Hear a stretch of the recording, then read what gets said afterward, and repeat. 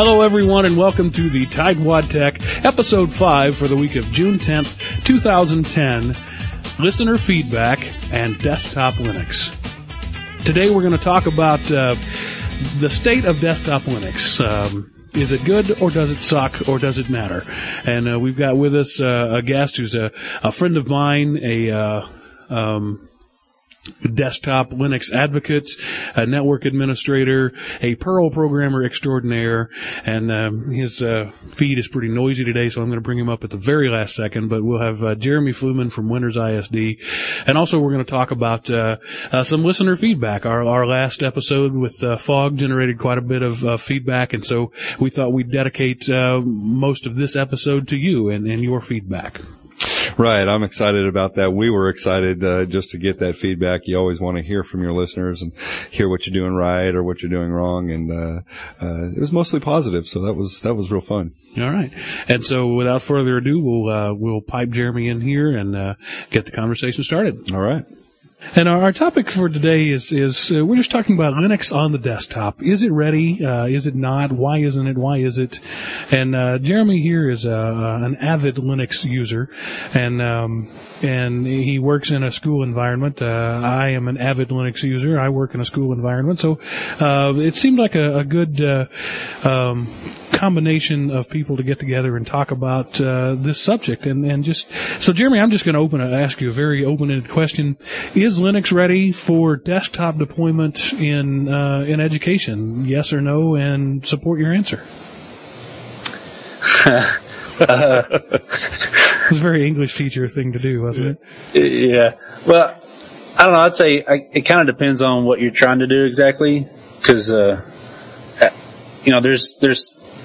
different applications that people are finding issues with, but I know I have an Ubuntu desktop set up in the library, and it's doing fine in there. I'd say at what level is that? It's in a high school library. Okay. But I don't know. I mean, to me, it like I say, it just depends on what you're trying to do with it. Well, tell me, what's the ideal case? What should you do with it? I don't know. I mean, my plan is kind of put it out there and see what people come back and go, hey, this isn't working. When I try to do this, okay, well, let's try to figure out what the issue is there. But this all started from a conversation that I was having with Sean, just over lunch one day, and I was talking about the possibility of putting some Linux desktops in one of our labs, and the question came about, as we were discussing the possibilities of it. I guess the most piercing question that was asked was why? Why put Linux in a lab or in a classroom? And of course, being, this shows the Tightwad Tech, right? Economics is certainly a good reason. Ubuntu doesn't cost anything. Linux in general doesn't cost anything. But for the most part, when you figure in the cost of a new computer, you don't really pay for the OS anyway. It's just kind of rolled in there. Very few people budget for that. Or schools that are big Microsoft shops have their sort of cumulative license thing, and the OS is just one of the many things that we pay for. So I don't know that you can really say cost is even an issue in the modern American educational environment, because the cost is invisible. So tell me why. Why would you put Ubuntu as opposed to Windows? I know, even like just today, we have some IRC bot virus going around our elementary, and stuff like that. Just that, some people would say, just for the security reasons. I know for some of the management tools that I'm working on trying to use, it just makes it really simple to manage the desktops. It's a lot quicker to at least for me, to reinstall. If I have a machine that's messed up, for me, the way we're set up, if we have to reinstall Windows, it takes us about, 30, 40 minutes to an hour to get that machine back up and copy all their stuff back over. You need to listen to our previous episode on Fog. Right. Yeah, those days will be over. Yeah. Well, and see, we had that set up in a lab. We were messing around with it. We just haven't fully gone out with it in production. But one thing we're kind of working on is our virtual desktop infrastructure, and that ends up, we'll be running the Windows VMs, and most of the desktops, most of them, I'd say, are going to be replaced with just kind of a scaled down Ubuntu installs. Right. But, in Visible Linux, there's lots of cases for that. In the server room, as an underpinning for something else, we have a lot of thin clients here that are actually tapped into a Windows terminal server, but they do so with Linux underpinning. Right. There's lots of cases, and I could make lots of cases for that. But it's Linux on the desktop, and that's sort of the question: is Linux ready? And if so, which distribution is the most ready? I know you're a fan of Ubuntu. I use Ubuntu. Linux Mint, which is based on Ubuntu, I think is pretty darn good. What's the Jeremy, because you've read about it, but I'll tell the audience. I did a 6-month experiment with my own personal laptop, where I bought a brand new laptop and I put Ubuntu on it, and I called it the Ubuntu experiment, and I just wanted to see, could I live in a Windowsless world? Could I live in a world without Windows? And my conclusions that I came to is no. You gotta have Windows. But you can run Windows in a virtual machine or something like that. But every now and then, in my experience, you're going to have to touch Windows at some point. Now, that may not be true for everybody. The people out there who aren't, IT professionals like I am. So let's say that you don't have to run the specific apps that require Windows. Assuming you do run in a Windowsless world and you're running Ubuntu Linux, my findings was that it was just kind of a lateral move. You didn't gain anything. You didn't really lose anything. It was just a different set of problems. Windows has its problems. Linux has its problems. And you're just kind of trading one for the other. What do you say to that? Is Linux a lateral move? And if so, what's the reason to make such a move? Or do you dispute that that isn't a lateral move? Yeah, I'd say kind of how you mentioned about the, paying for the OS is kind of invisible because it kind of comes with the machine now. So I'd say for the average user, it's probably a lateral move just because, they just want something that works, and they just want to, a lot of them just want to get on the internet, browse the web, check their email. Like, my wife's stepdad, we installed Ubuntu on his machine because it was an older machine, and it was running Windows 2000, so we installed Ubuntu, and he's been happy with it because it does everything he needs it to do. If it would have been Windows running, he'd have been fine with that too. Yeah. Sean, you had a similar experience. Talk about that, your grandma installation. Right. I had a neighbor, she's, in her 70s, and she brought me this, ancient machine, and yeah, it had maybe Windows 2000 on it. I don't remember exactly, but it was the same deal. I mean, she didn't even want to get on the internet with it. All she wanted to do was be able to type up recipes and, keep track of that stuff, and maybe, I think, do some, like checkbook balancing or something. So I set her up with Ubuntu, and, I made those particular uses, very easy and clear for her, and, she's really happy with it. So, I'm a little curious, we talked about this a little bit, is where the OS is going to matter less and less as we go forward, and more seems to be happening in the web browser. So I think it's interesting to think of that, in a school environment. And we've seen that here with the level of access we have, that, what they're really using it for is primarily, word processing and the browser. And I think that covers a great deal of it.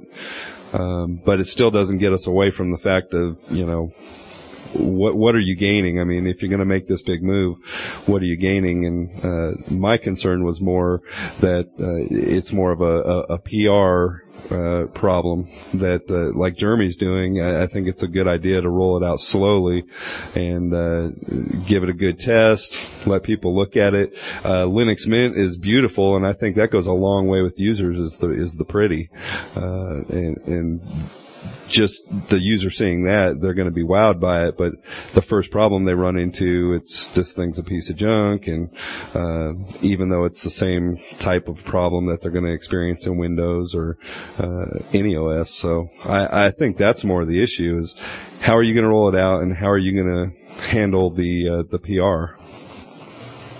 You think you'd have the same issues if you moved to Macs from a Windows platform? Well, that's a funny question because, again, it's just a perception thing. There's that public perception, especially in education, that Mac's just better, end of story. And when you can see a Mac user run into similar hiccup problems. I saw one at TCA last year, which is our statewide convention, and the presenters were there and they were all enthusiastic and everything, and they had their MacBooks hooked up and ready to do their presentation, and they ran into several hiccups along the way in trying to get that presentation to come across right, and resolution wasn't right, and then they were fumbling with having to adjust it, and but it was okay because that was a Mac. And so I thought it was funny, and that it again just gets down to perceptions. I think Linux Mint, Ubuntu really are at this point probably lateral moves, but the public perception is a little bit different, and that's what we have to overcome. It's interesting. Somehow we always manage to turn into Mac bashers, and well, just deal with it, Mac lovers. When you get a Mac user, a Windows user who transitions over to Mac, they'll say things like, "I love my new Mac. I just haven't figured it out yet. I need to learn to do this. I need to make the adjustment." And then you talk to one a year later, and they'll say, that first month was pretty rough. It was a difficult adjustment, but once I changed the way I did things, everything worked. And as a Windows user, that just blows my mind. Why would I change the way I do things to work, to make an OS like me? I should go the other way. But my hunch is, I'm making this up. I have no empirical data, but I think if you took that exact same person and gave them, say, Ubuntu, the first time they couldn't do something they wanted to do, they'd chuck it and say, "Oh, this sucks." But for some reason with a Mac, it's, I need to change the way I do things. Well, and even in that case, and one of the reasons that we tend to, not be crazy about Mac is, some of those things, it's just, Steve Jobs just doesn't think you should be able to do it. Like Flash. Right. So you just can't do it. And, that's okay. But if you couldn't watch a Flash movie in Ubuntu, this thing just sucks and I'm not going to use it and get this computer away from me. And, so it's just, again, it's a public perception thing. And, that's what we have to battle against. Jeremy, I'm kind of curious, you said you've got it set up in a library, and so it sounds like it's more of a test case. And, I'm really curious to hear from you as far as, what the perception has been and, what kind of hurdles have you faced in doing that? Well, so far the biggest hurdle with, trying to run a Linux desktop, at least in our setup, is, we use Plato, for credit recovery stuff, I guess, and it requires a authorware plugin for some of their science lessons, which the plugins, it's not supported anymore as far as I understand it, and there's not a version for Linux, but they're redoing their coursework so that the need for that plugin is going away. But anyway, that's what's kind of limited on that. And when I set up in the library, one of the ladies I had talked to that was in there had some students in there, and they go, "Oh yeah, this is really nice. It's really neat. I can't wait to kind of get in and play around with it." And I think the only thing that they couldn't do on there mostly was the Plato stuff. And Jeremy, you're relatively new to the public education environment, right? Yep. This your first year or second? This is my second year in a K-12. Yeah, because prior to that, I've been in higher ed. Do you notice a difference in reactions and adoption techniques in those two environments? Yeah, yeah, I'd say so. I mean, because I know in higher ed, the labs are open 24/7, and in a school, they're limited.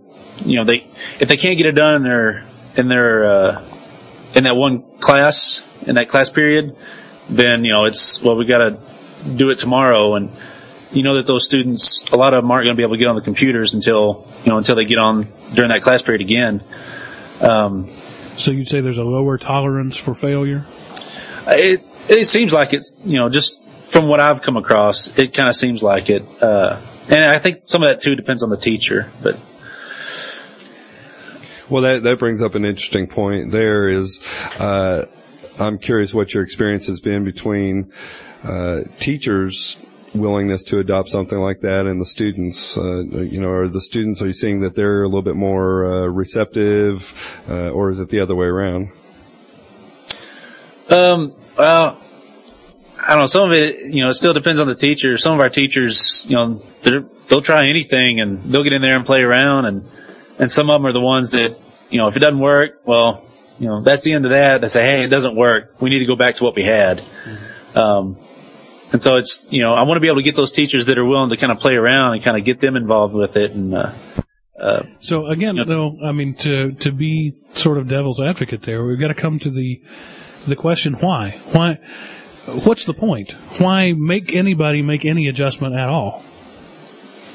Right. Well, I know for me, I know some Linux people will say, we got to break the monopoly, right? But I know, if you just have the two choices, say like Mac kind of says, this is what you get. And, they kind of force the way you do some of your stuff. At Windows, it's kind of, if something's broke, you wait for Microsoft to come out with an update or whatever, or, I don't know, for me, I'd like to see people be able to have the choice and be able to use, whatever they want to end up using. But I don't know, part of that kind of goes to the, kind of break up the monopoly a little bit. I would say that, when I examine my own motives to why I want to put Linux in a lab or on a desktop, the financial motives are there. It comes into play mostly around like this window we're in right now, or that most schools are going to be getting into of upgrades. XP is going away. It's dying. I have a fleet of computers here at my school running XP. I cannot afford to upgrade them all. So I can buy new machines and downgrade them to XP for a while, but that's not even going to be an option for a while because Microsoft is putting a stop to that. So I have the choice of buying new machines and having Windows 7 on those, and having Windows XP on my old ones, and having to support two environments and having the users move back and forth between the two. And then you invariably run into the political, how come they have the new stuff and we have the old stuff? He likes high school better than he likes middle school, idea. Whereas if you can sort of make a clean wipe and say XP is gone, the new thing that has come in is not Windows 7, but Ubuntu, or Linux Mint, or Fedora, or PC Linux OS, or whatever you like, then there's some real incentive to that, because, then you get an upgrade, because I would say that, moving from Windows XP to some of the more modern Linux, environments is in fact an upgrade. But, I'd agree with that. It's a 2003 OS versus a 2010 OS. There's going to be, some improvement there, just sort of by default. So you can give everybody an upgrade for free, sort of. And of course, then the detractors always say nothing's free. Where's the support? Where's the 800 number? My response to that is, I'm the support. You pay my salary. You don't need a Dell contract. I don't understand. Maybe schools out there do it. Maybe they have these multi-$1,000 support contracts, but we don't. We have me. That's what I'm here for. Yeah, I'm right. the support. Yep. So let's just throw that argument right out the window. Your support is the staff that you already hired. $500,000 a year between your 10 techs at your large district. That's your support. So shut up and do your job. And that's coming up in a future episode. I think we're going to talk about some stuff like that. Yeah. What is the definition of your tech department, really? Right. What's the purpose of a tech department? Right. So, So let's say that we make that change. All right. So then everybody gets sort of a moderate upgrade. But then you have that issue of now I'm buying new computers. And let's say I'm buying from a Dell or a Compaq or a Lenovo. I don't have the option. Well, Dell gives me the option, but Compaq and Lenovo don't give me the option, or HP. You know, I can't not get Windows. If I buy the machine, it comes with Windows. So now there's this sort of moral dilemma. I've already paid for Windows. Do I chuck it and put Linux on it when I could have Windows? And if so, what's my reasoning? You know, am I holding these new computers back at the benefit of the machines that can't, be upgraded? You get into that sort of moral middle ground there, where I'm not sure what the right answer is. What do you think? Am I just babbling here? Somebody help me out. Apparently, I am babbling. Well, you're right. I mean, that's part of the problem. It's kind of hard to argue with that. I wrestle with that too, just trying to think of, we want to be advocates, right? I mean, we are the tightwad tech, so it makes sense that we'd want to get full on behind that. And I know even when you were mentioning wanting to put them, put in a lab or maybe even an entire campus, my concern is more of a PR problem. And I think it's something that you have to tread very lightly with. And whether you can ever really roll that out across an entire district, you'd have to really work to get the buy-in. And I mean, we're a small district, so I mean, if anybody's going to be able to do it, it would be a district like ours. Jeremy, I don't know what size your district is. Yeah, I think we're about 650 students. Okay, so similar size district, and so we're lighter, more nimble. If anybody's going to be able to pull off a move like that, it would be us. But I mean, Mark, you've already tried it in the past before my time and ran into problems. It's that zero tolerance for fault. I've had a couple of labs set up, a couple of years ago we built a new building, put a whole lot of computers in it, and my plan was for them all to be Linux because it could save us many thousands of dollars on the initial installation.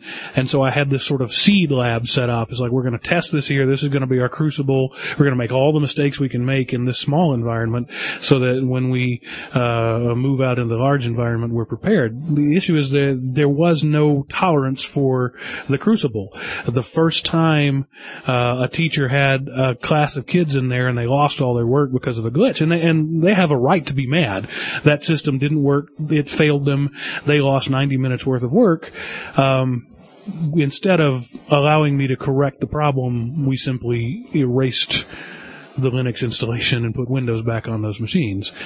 So can we, I guess the question is, can we continue like that? Is that okay? Is it okay to have no tolerance? And I keep going back to the Mac. I know schools that have made the switch to Macs, and that's always, a difficult transition. The techs don't like it, the teachers don't like it, but they all do it because somebody has this notion up high that Macs are better, but nobody ever gets the notion up high that Linux is better.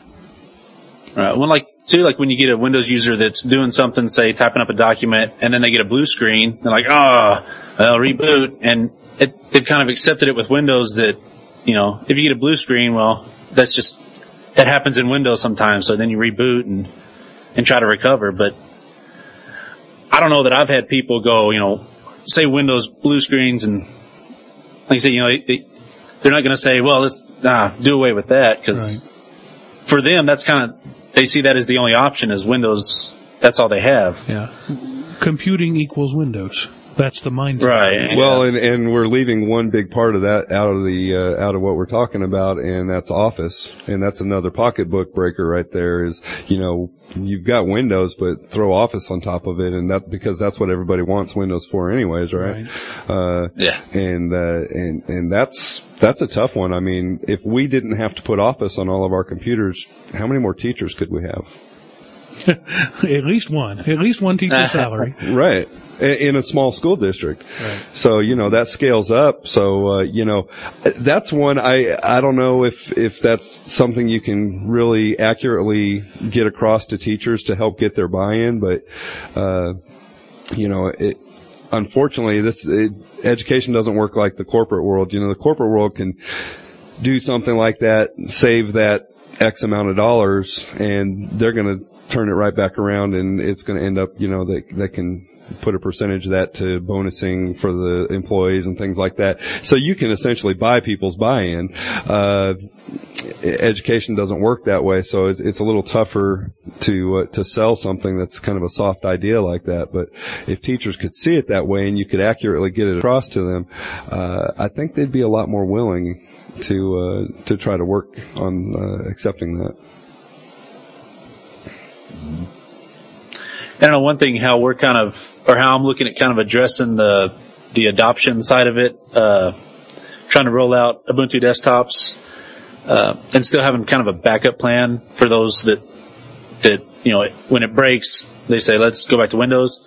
Like I said, we're doing our virtual desktop stuff, so I'm able to roll out Ubuntu desktops or whatever, Linux desktops, and then if we come across things that don't work, well, we have the virtual machine set up that they can just connect to a Windows session off of that. But then also the product we're going with can do Windows and Linux images, and so then the user, as we kind of perfect our Linux desktops, we can roll that out as the VM images, and clients can connect to that and run the Linux desktop however they want. But they always have that Windows fallback if they need it. So it sounds like you're trying as much as you can just to build in flexibility into that system then. Right, yeah. And I don't know if having the Windows fallback kind of hinders my adoption for Linux desktops, since as soon as it fails, they go, let's just start a Windows session. Instead of trying to really figure out what happened and trying to address that. A fellow by the name of Brian Lunduke, a couple years ago at a Linux Fest, did a session called, Why Linux Sucks, Why Desktop Linux Sucks, and What We Can Do About It. And this year, he, did a follow-up to that called Why Linux Still Sucks. And I'm going through his slideshow here that he put together. He makes some interesting points. And one that we had just as we were getting ready for this show, Jeremy, you're using Ubuntu on your desktop and you hadn't tried to fire up Skype before, and it took, 10 minutes or so of futzing around to figure out how the mic input works, and, is it pulse audio or ALSA audio, or is it, input one? And, those issues need to be worked out. Hardware support is an issue. Up until the most recent, I would say, iterations of Ubuntu, Wi-Fi was hit or miss. It may or may not work. They fixed that. It's really good now. I would say pretty much everything just works. But audio is still pretty hinky, and the last time I did a presentation at a conference with my Ubuntu laptop, I could either have the display on my screen or on the projector. I couldn't have both. But because it's just not there yet. And again, that's one of those things that you just wouldn't accept from Windows. Or a Mac. Well, I don't know. You said the lady showing it with their Macs, they sort of accepted that, but it's right. It's true that in a lot of ways, Linux sucks. It's great on the server platform. The mobile Linux, Android is really taking off, and Palm's new, or now HP's WebOS is kind of Linux based. But some of the issues that I think cause the problem are ridiculously fast release cycles every 18 months. Debian does 18 months, Ubuntu does 18 months, and they're always jumping to put the next greatest thing in. So, hey, KDE 5 is out. Let's throw that on there. Well, is it ready? I don't know. Let's throw it on there, though. It's ready.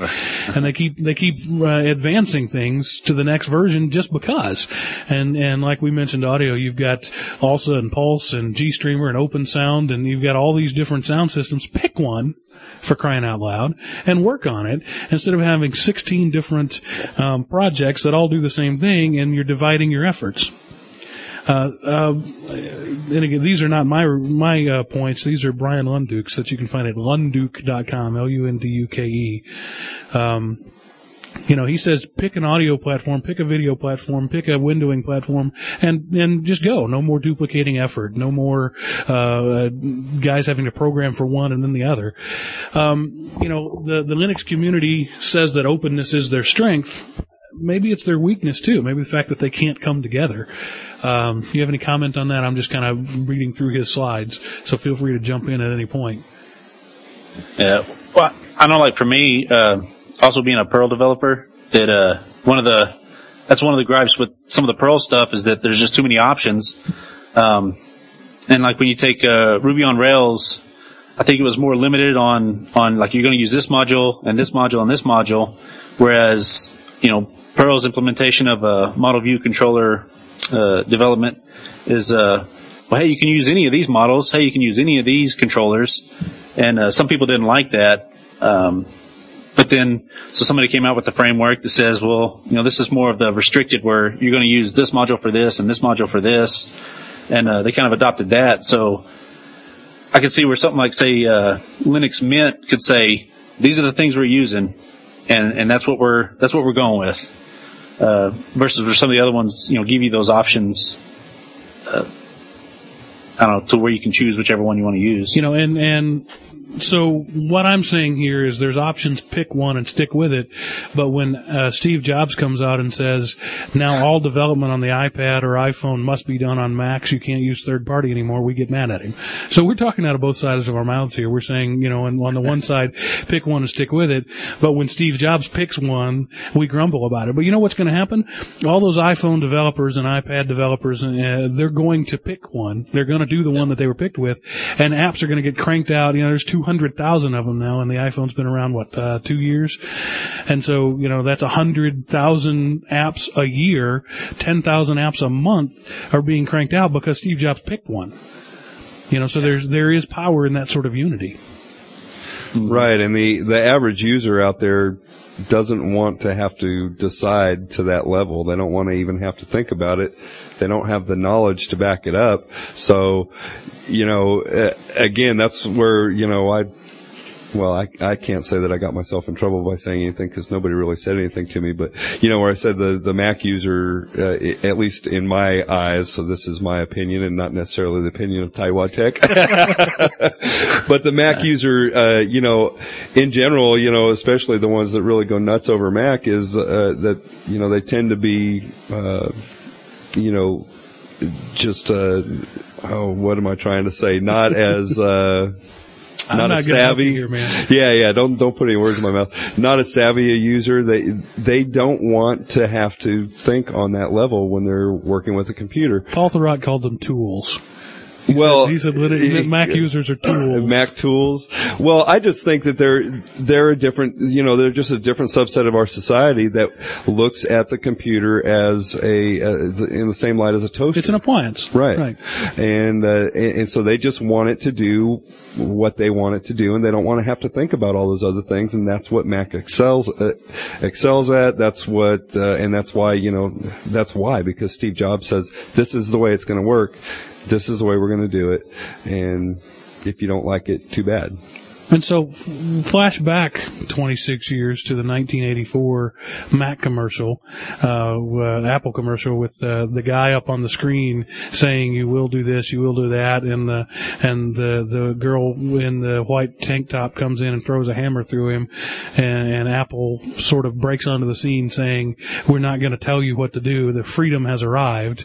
You could totally reverse that 26 years later and have an Apple keynote there with Steve Jobs saying you will do this and you will do that. It's interesting how you have to become what you hate to succeed. Well, and I think it's a interesting parallel, and of course I'm not as knowledgeable about the history on this, but it's not lost on me either, is that didn't Windows get themselves in trouble for essentially trying to do the same thing? I mean, really railing, buying up companies and getting everything to work just the way they wanted it to work. And, yes, they would have been a monopoly. Windows would have been a better product probably too. It would have been more stable and, so it's funny. I'm watching what's going on with Apple and just wondering if that's going to, kind of evolve in that same direction. I mean, are they going to get to a point where they're so much in control of everything that people are going to start to view them in that light? I don't know.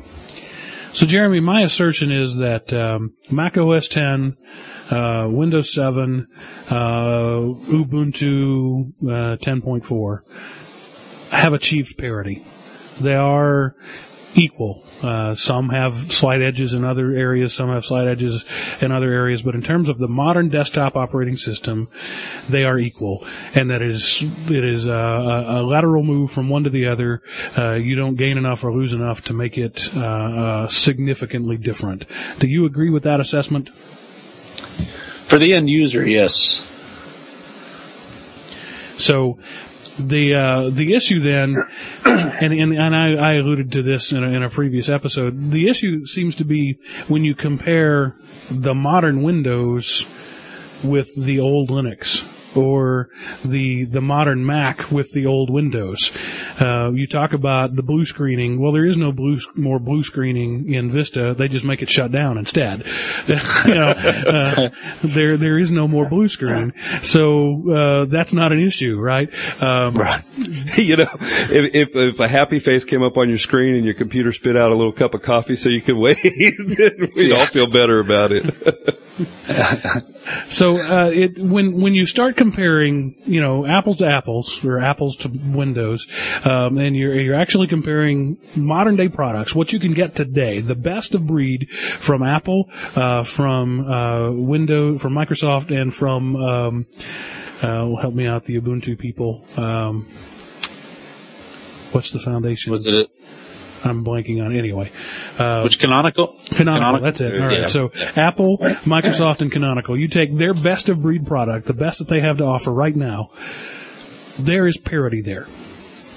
They're not equality necessarily, but parity.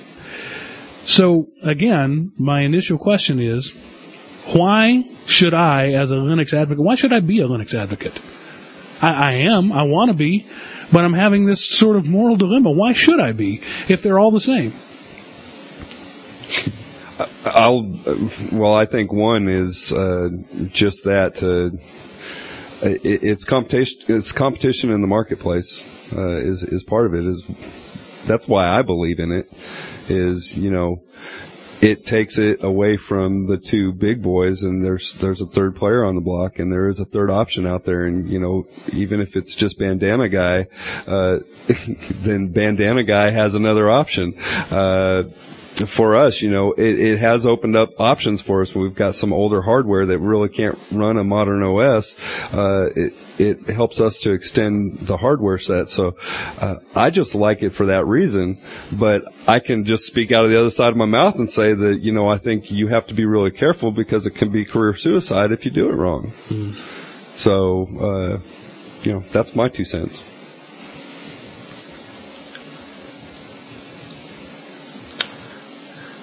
Any thoughts out there among the tumbleweeds, Jeremy?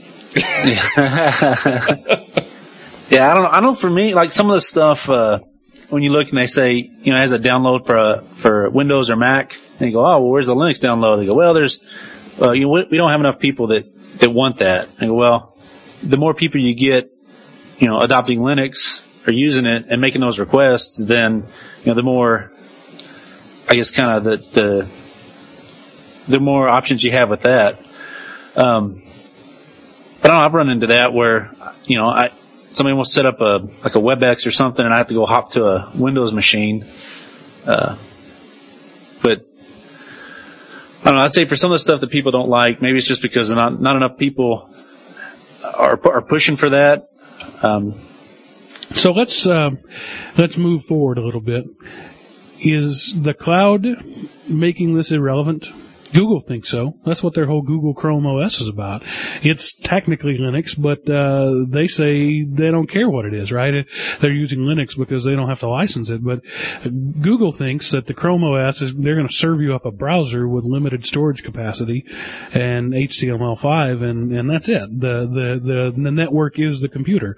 Are we just navel gazing here? Is this all going to be irrelevant in a couple of years? Yeah, well, they're still going to have to also address like CAD design and stuff like that. I guess that the applications that require a lot more beef on the machine, right? But I'm not sure, how that can be addressed in the cloud. But I'm sure it can. I know Google has whatever Sketch or whatever SketchUp. Yeah. A few years ago, I would have said you can't do video editing in the cloud. You can't do Photoshop in the cloud. But now there are a number of alternatives, including Photoshop, that have cloud options. They're not as rich or robust, but maybe they will be. Yeah. And some of it may just it may come down to a bandwidth issue.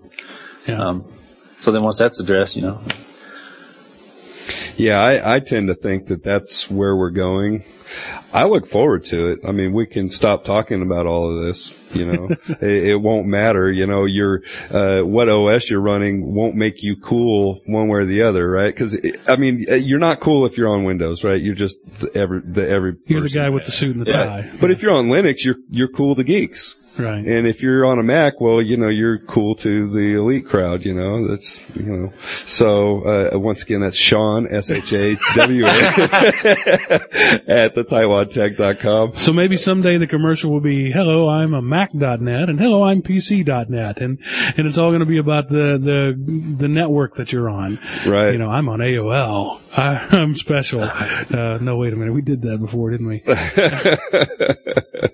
Yeah. So, I think that's where we're going to end up. And, it's exciting. I think most users nowadays, they don't really use those powerful applications. Just like, Jeremy was mentioning, the CAD software, which, ironically, we have this really expensive CAD software that we had problems with and couldn't get any technical support help and everything else. And that drove our particular teacher for that, to Google SketchUp, and they love it. And right. It's not nearly as functional as the CAD software, but it does what they need it to do. And so now they operated, I think, 3/4 of the last school year just on that. And I never heard from them again. Yeah. They were perfectly happy with it. Linus Torvalds, the creator of Linux, is famously quoted as saying, perfection is the enemy of good enough. And I think we get caught up in this drive for perfection. Microsoft Office is a perfect example of that. The thing is a behemoth that can do anything. PowerPoint can do anything. It's amazing. It's a freaking animation platform. You can use it to make movies off of. You can do video editing and audio, photo editing at least in your Office suite. It's huge. Open Office is good enough. It's not great. It's not as good, but it's good enough. It does the job. You can put bullet points up there and you can talk over them. And I think that in many times the pursuit of perfection gets in the way of good enough. What you're talking about there, Google SketchUp was good enough. Right. The other, software that was expensive, is closer to perfection. But, when you talk about the fact that most people don't use all of the functionality, and I think that's what Google is going for with their Google Docs, they're giving you the functionality that most people use. You can type a letter, you can change the format, you can change the colors, you can insert a picture, you can email it. That's what most people do. Right. It can't do automatic table of contents creation and reindexing and all that sort of stuff that the 1% of heavy writers use. And so if you're a novelist and that's what you do for a living, then Google Docs sucks. But if you're a guy who, writes the occasional letter here and there and does a research paper that's, a few pages double spaced, it's good enough. Yeah, or if you're a teacher that wants your kids to come in and open a document and, make a journal entry every day, then it's good enough. Right. So, yeah, you're absolutely right, and that's what I see, and I think people are gonna get used to that. That's one thing I love to see as far as teachers pushing for. We saw it last year. Well, year before last at TCA, what was the big catchphrase was Web 2.0. Yeah, I mean, you put 2.0 on anything and they were going to be there in droves to watch it. And, I remember sitting around joking that this was Sandwich 2.0. We're having lunch 2.0. Right. How's your soda 2.0? But I love seeing that because, again, the masses are kind of following along with that. And so anything that you can do in your browser, even if it's not technically more powerful, people are much more willing to accept it. And it seems like that adoption rate is happening very fast. Jeremy, you mentioned bandwidth. At home in my small town, my DSL bandwidth is 10 megabits. All right. Today, 10 megabits, that's huge, right? A few years ago, universities didn't have 10 megabits. And now that's my network, my neighborhood DSL. Sprint promises that on their cell phones with their 4G, with the WiMAX sort of thing. Google's running gigabit to a few cities just to kind of see how it goes. When that becomes standard, think about it. What is you got DSL at your house, Jeremy? Or some broadband?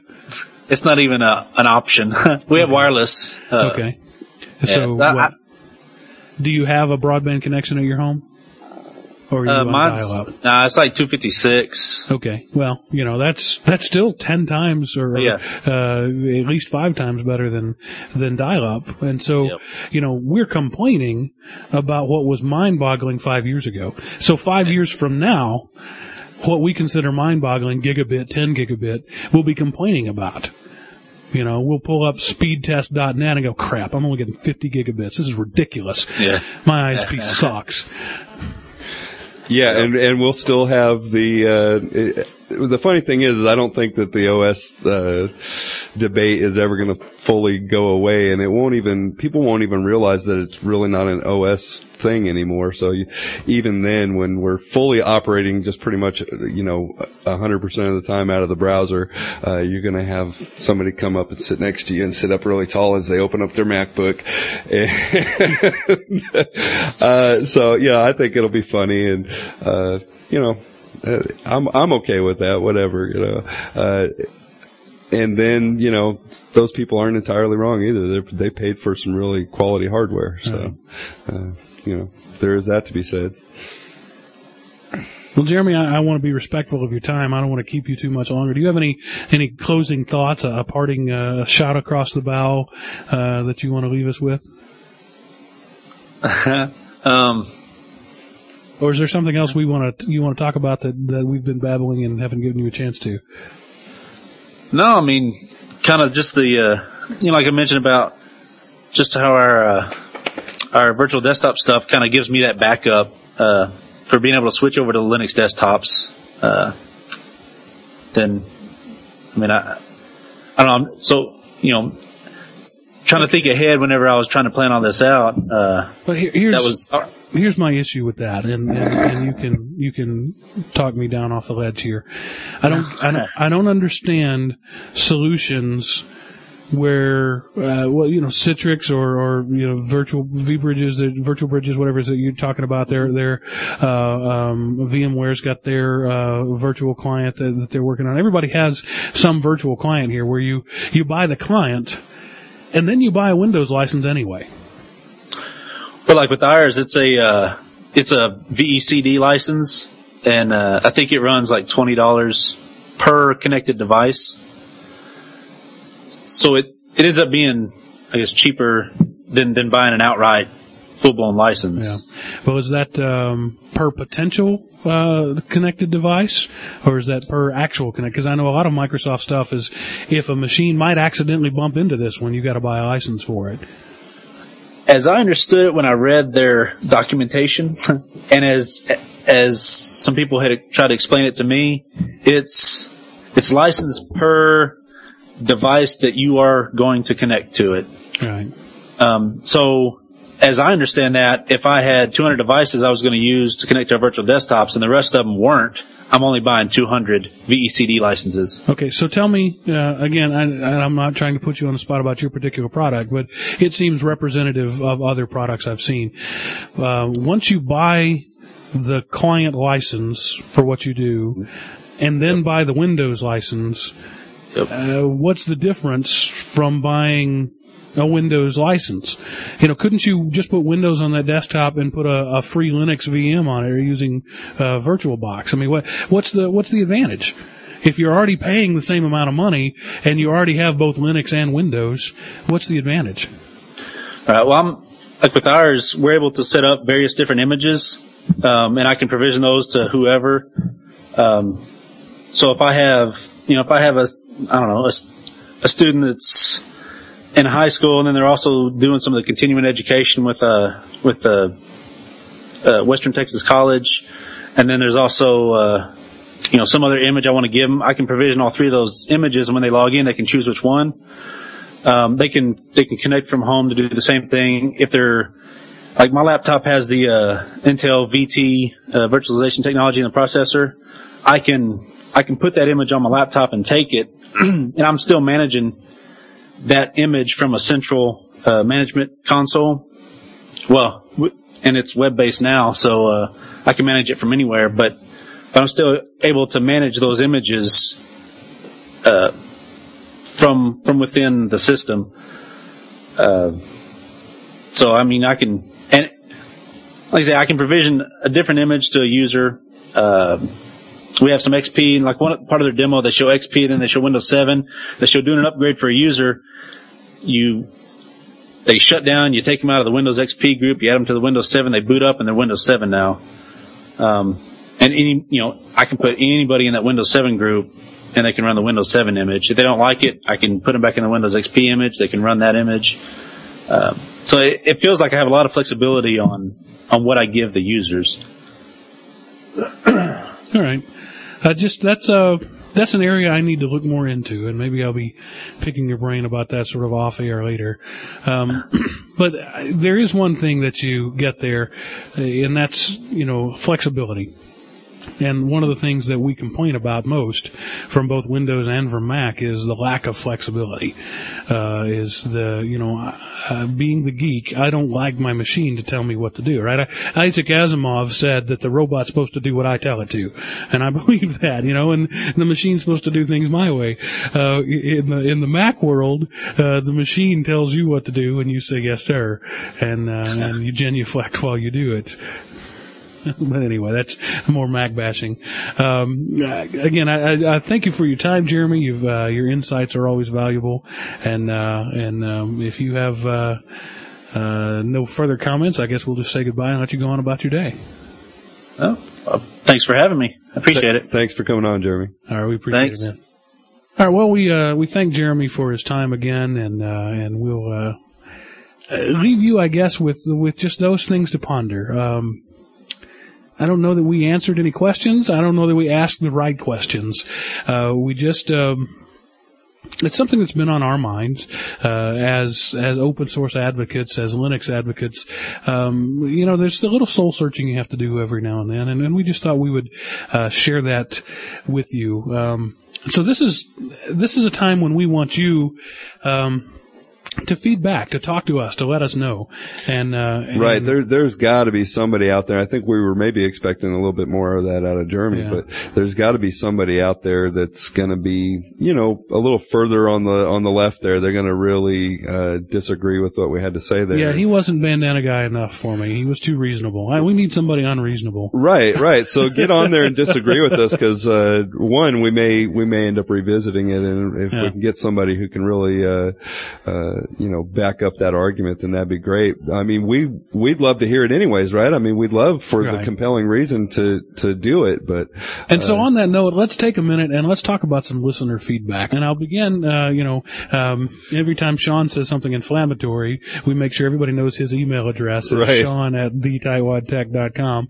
I'm Mark at thetightwadtech.com. And if you want to reach us both, that's podcast@thetightwadtech.com. So we encourage your feedback, and I wanted to read some feedback that we got recently after our fog episode. Fog is really popular, and we knew that a lot of people, or we hoped that a lot of people would be tuning in to hear that episode. And guys, if you're out there, if you tuned in for that because you saw Chuck and Jim tweet about being on here or whatever, then we hope you stick around. We hope that there was enough content, enough things to be interesting that you want to stick around. But just wanted to read some of the comments that were posted on that blog episode because these guys took the time out of their day to respond to us, so we're going to give them some props about that. We heard from a fellow by the name of Ray Herring. He says he's been using fog since February this year at a primary school in southwest of Western Australia.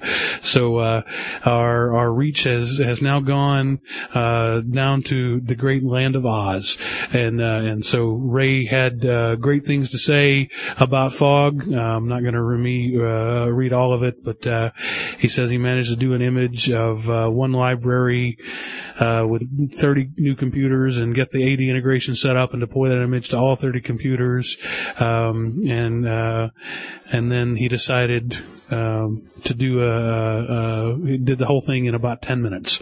I'm glossing over his. Yeah, and he says there that this is something that used to take him 9 hours to do. Right. So. And he says, we've got some complaints here. The part that gets a bit repetitious with fog is that I have to remove all the user profiles from the machine, run defag, remove it from the domain, and then Windows says it needs to reboot because of the change, and fog task fires up and uploads the image. Well, look at the fog prep tool that was just put out in this new version. I think it does a lot of that stuff for you, Ray.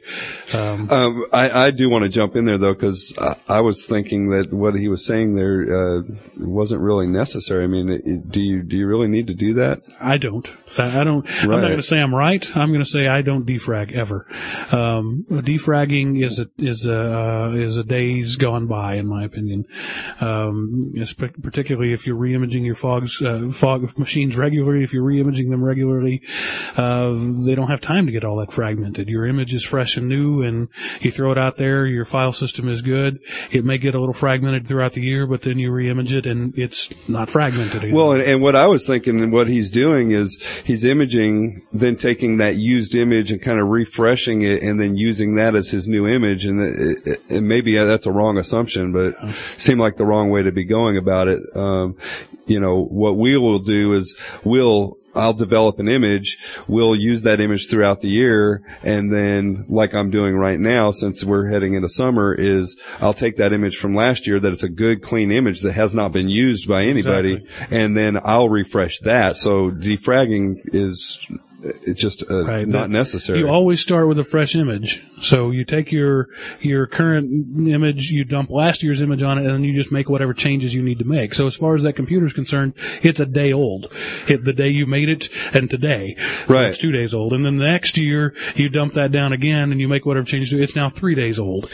Right. And so it's not going to get terribly fragmented. You don't really need to do that sort of stuff. Well, and that's what I wanted to make a point to tell Ray out there, if you're still listening, is, if I'm assuming correctly, then, you're kind of going about it a little bit wrong, is, take a fresh Windows installation, upload that to your fog server, and use that forever without anybody having ever touched it. Next year, pull that image down onto a machine that you want to work with, update that image, all of your software and everything else, and then, take that, re-upload it to fog, and now you've got a new fresh image that has never been touched by a human being, at least not anybody other than you. So, yeah, we take a new machine fresh out of the box and we spend about 3 or 4 hours with it the first time. Right. And then we just do 10, 20-minute touches after that. We're doing that right now.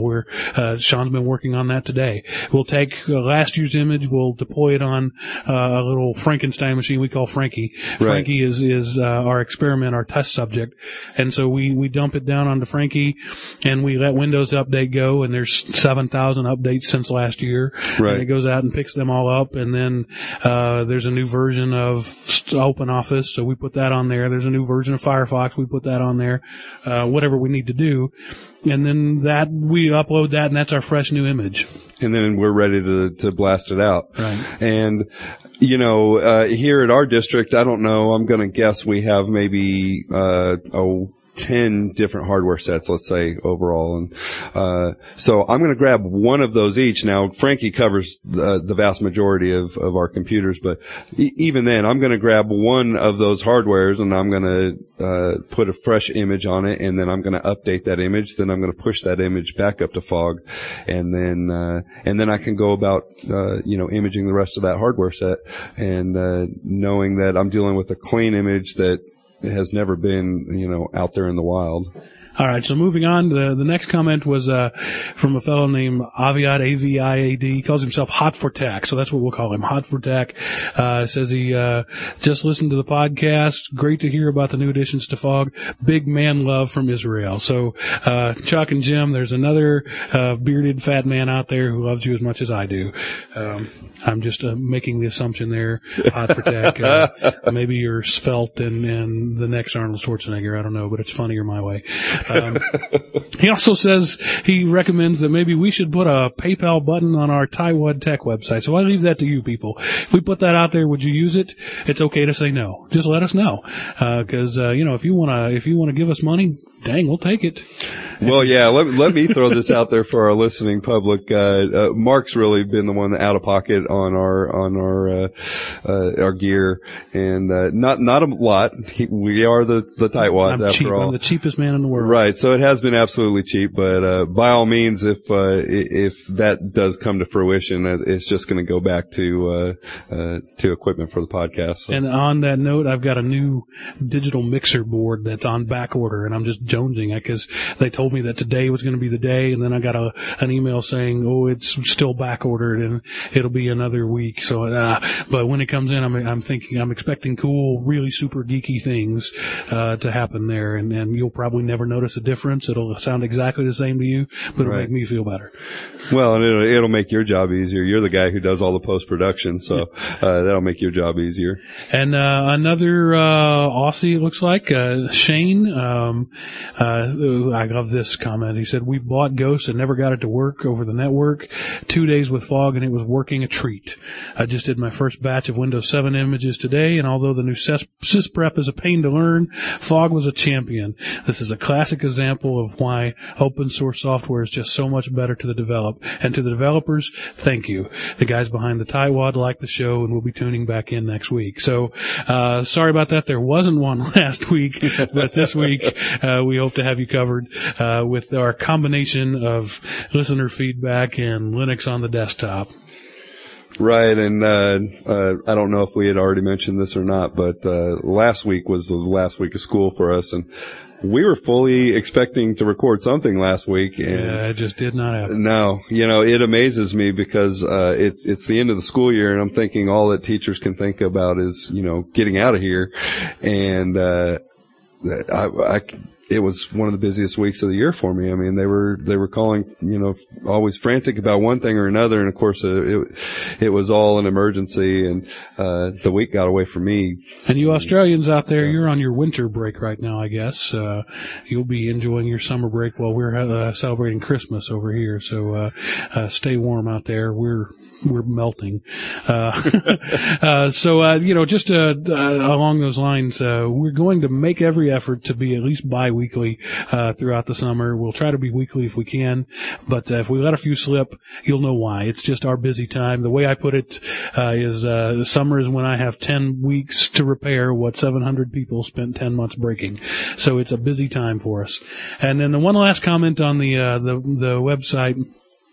Steve is from rfdswa.com. Another Australian, looks like we got Aussies all over the place.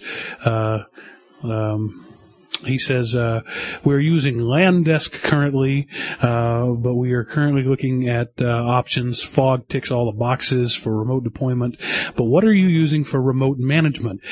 We got another email that asked a similar question. Sean, I'll let you read that email and lead us into that. Well, which one? From Bjorn yes, Berendt. Okay, so Bjorn starts off with saying, I got hooked on your podcast during the fog episode. I listened to your episode 1 and listened to your tech tip where you were working on managing network printers. I thought I would share the solution I use, which was www.scriptstart.com. I just took a brief look at that site, and it's a user profile management tool, really, and I want to look at it a little bit deeper because, roaming essentially kind of looks like it's a roaming profile manager to some degree, although it says it doesn't use actual Windows roaming profiles. So that was interesting. I want to look into it more and see. Apparently he's using it for printer management, which the website does say that it does. So he started off with that, and then he goes on to mention towards the end of his email about couple of other things that he likes to use, and he mentioned iTalk. I can't believe we managed to get this far into our podcasting arena and not mentioned iTalk. iTalk is something we use all day, every day.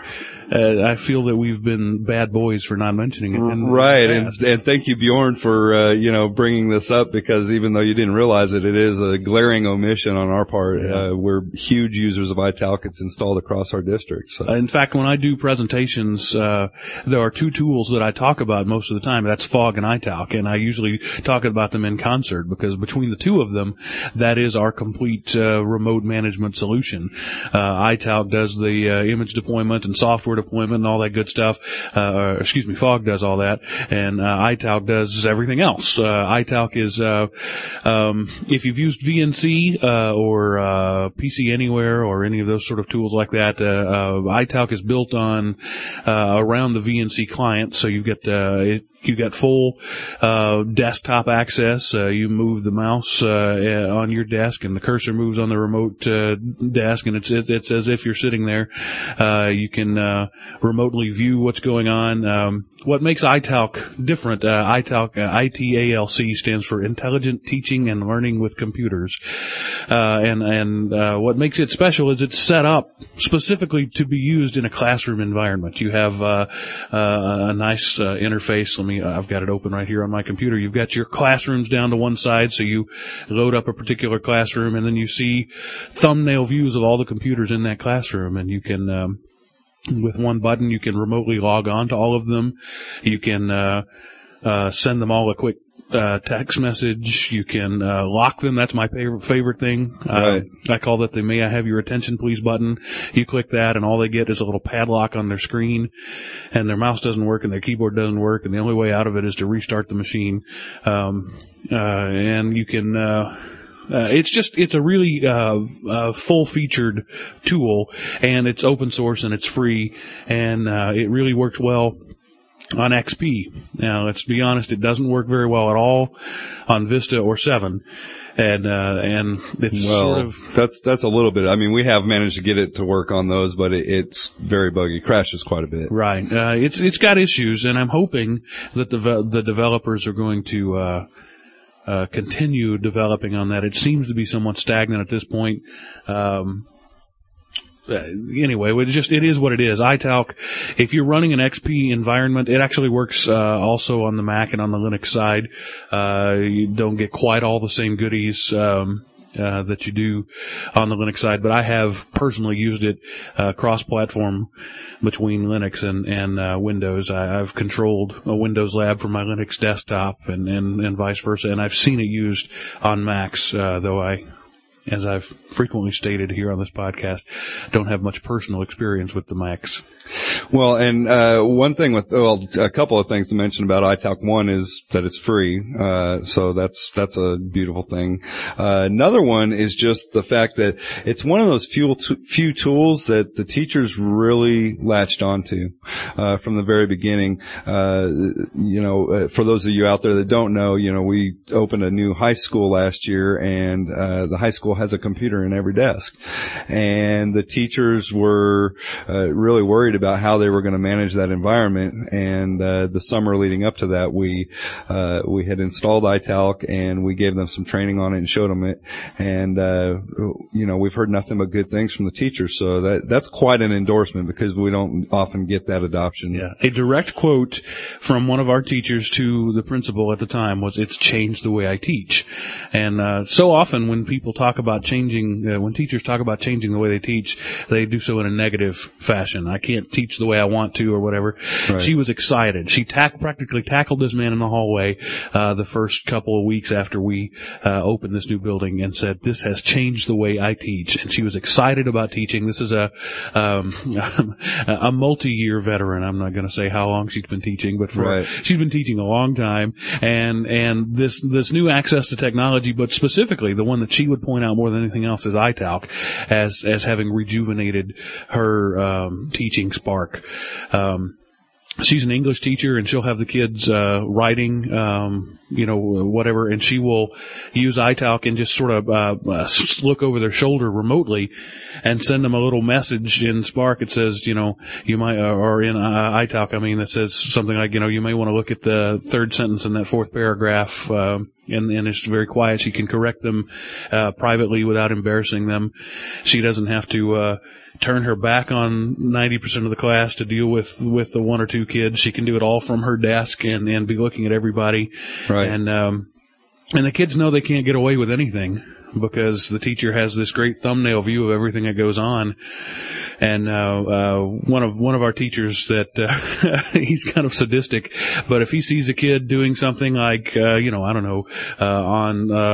website like MySpace or whatever that he's not supposed to be doing, just during the course of his lecture, while he's doing what he's doing, he reaches over, right clicks, and shuts down, and their computer just turns off, and he doesn't say anything and just keeps going. And the thick ones, he may have to do that 2 or 3 times, but the smart ones figure out pretty quickly that that's him doing that. And right, or you always had that teacher when you were in school that liked to call you out in front of the class when you were doing something you're not supposed to. And so I've heard similar stories where a teacher will have the projector up, and again, all of our classrooms have a projector, and that teacher can just randomly click on a student, and all of a sudden their desktop is up there in front of the classroom. So again, if they're doing something that they're not supposed to, he can call them out, so it depends on your teaching style, how you want to address things, but iTalk gives you that flexibility. Another of the neat features is broadcastability, multicastability. A teacher can take what's on their screen and multicast it to all the other screens,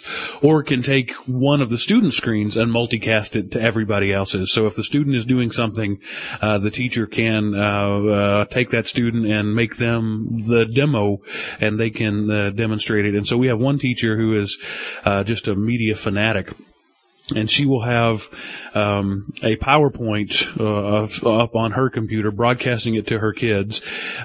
She'll have her projector showing something else, and then she actually has a second projector that she made us put in there.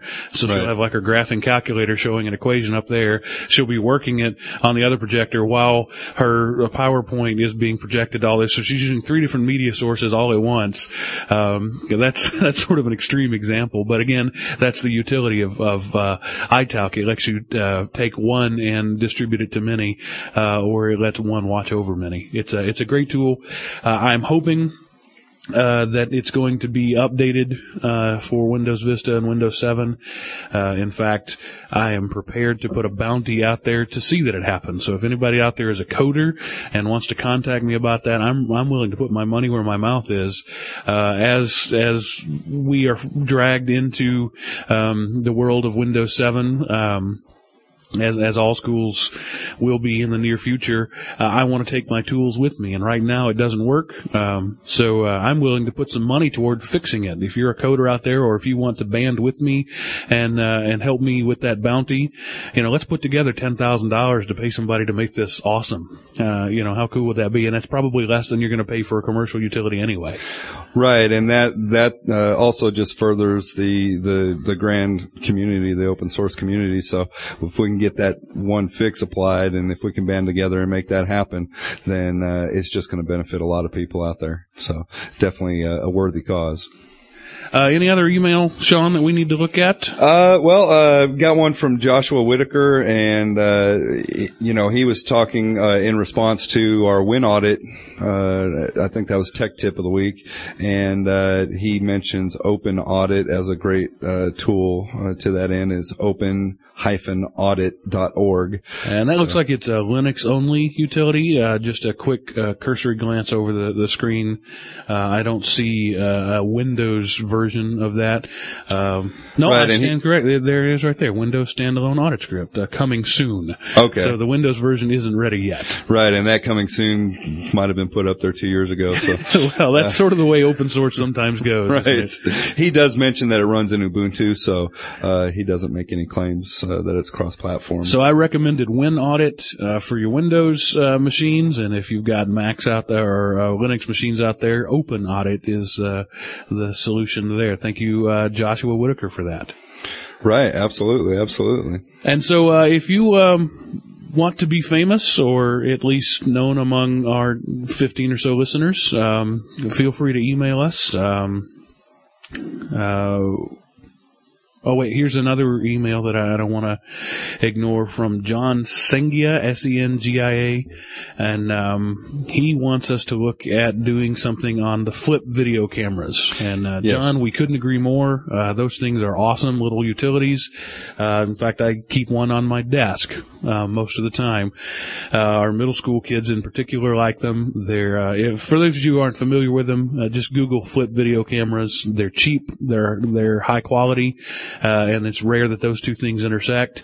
But it's this great little utility that you can carry with you and record high def video at any point. You pop it into your machine.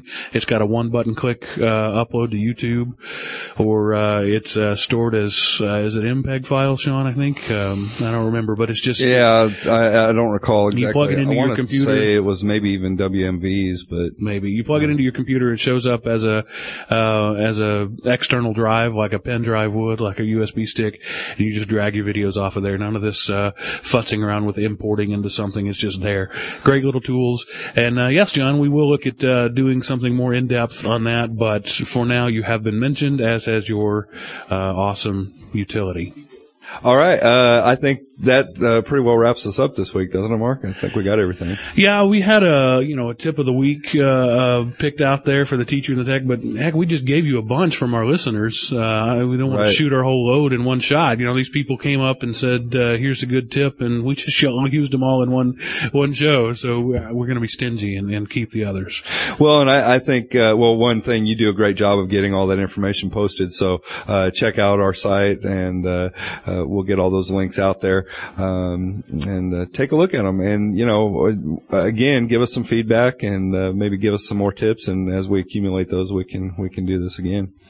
Yeah, and I guess that's it for now. This has been an unconventional sort of episode, but then again, we say that I think pretty much every episode, that this episode has been unusual. Well, and this one really has been unusual, and I had tweeted about the interruptions, and so I challenged the listeners out there to try and figure out. We had two of them that we had to absolutely stop recording and pick back up. Yeah, that's summer is a busy time around here, around most schools, I'm sure. It's funny. I've been doing this now for almost 15 years, and every year somebody asks me, "What do you do up there all summer?" Well, let me tell you, I'm running around crazy the whole time, and people are in and out, phones ringing, people are knocking on the door. So 2 separate times we've had to completely stop what we're doing. 3 actually, had to completely stop what we're doing and start over again. So this will be a test of my editing skills and of your listening skills. Let's see if you can find where they are. And I'm sorry this week I didn't get a Princess Bride reference in, but I'll try to work work harder next time. Yeah, the streak has ended. Yeah, so thank you for your time. Thank you for listening. And please, for more feedback. We were so excited to hear from you people out there. We kind of expected to get a little bit of a Fog bounce because Fog is already an established product, and they were tweeting about being on here, and we got that. Our traffic went way up. Our listenership, I hope, has gone up. Right. We hope that if you came here listening for Fog, that you will stick around for the good content, and again, please leave feedback. Our email addresses, our blog posts, or whatever. This is your show, and you need to tell us how we're doing and what we need to do next.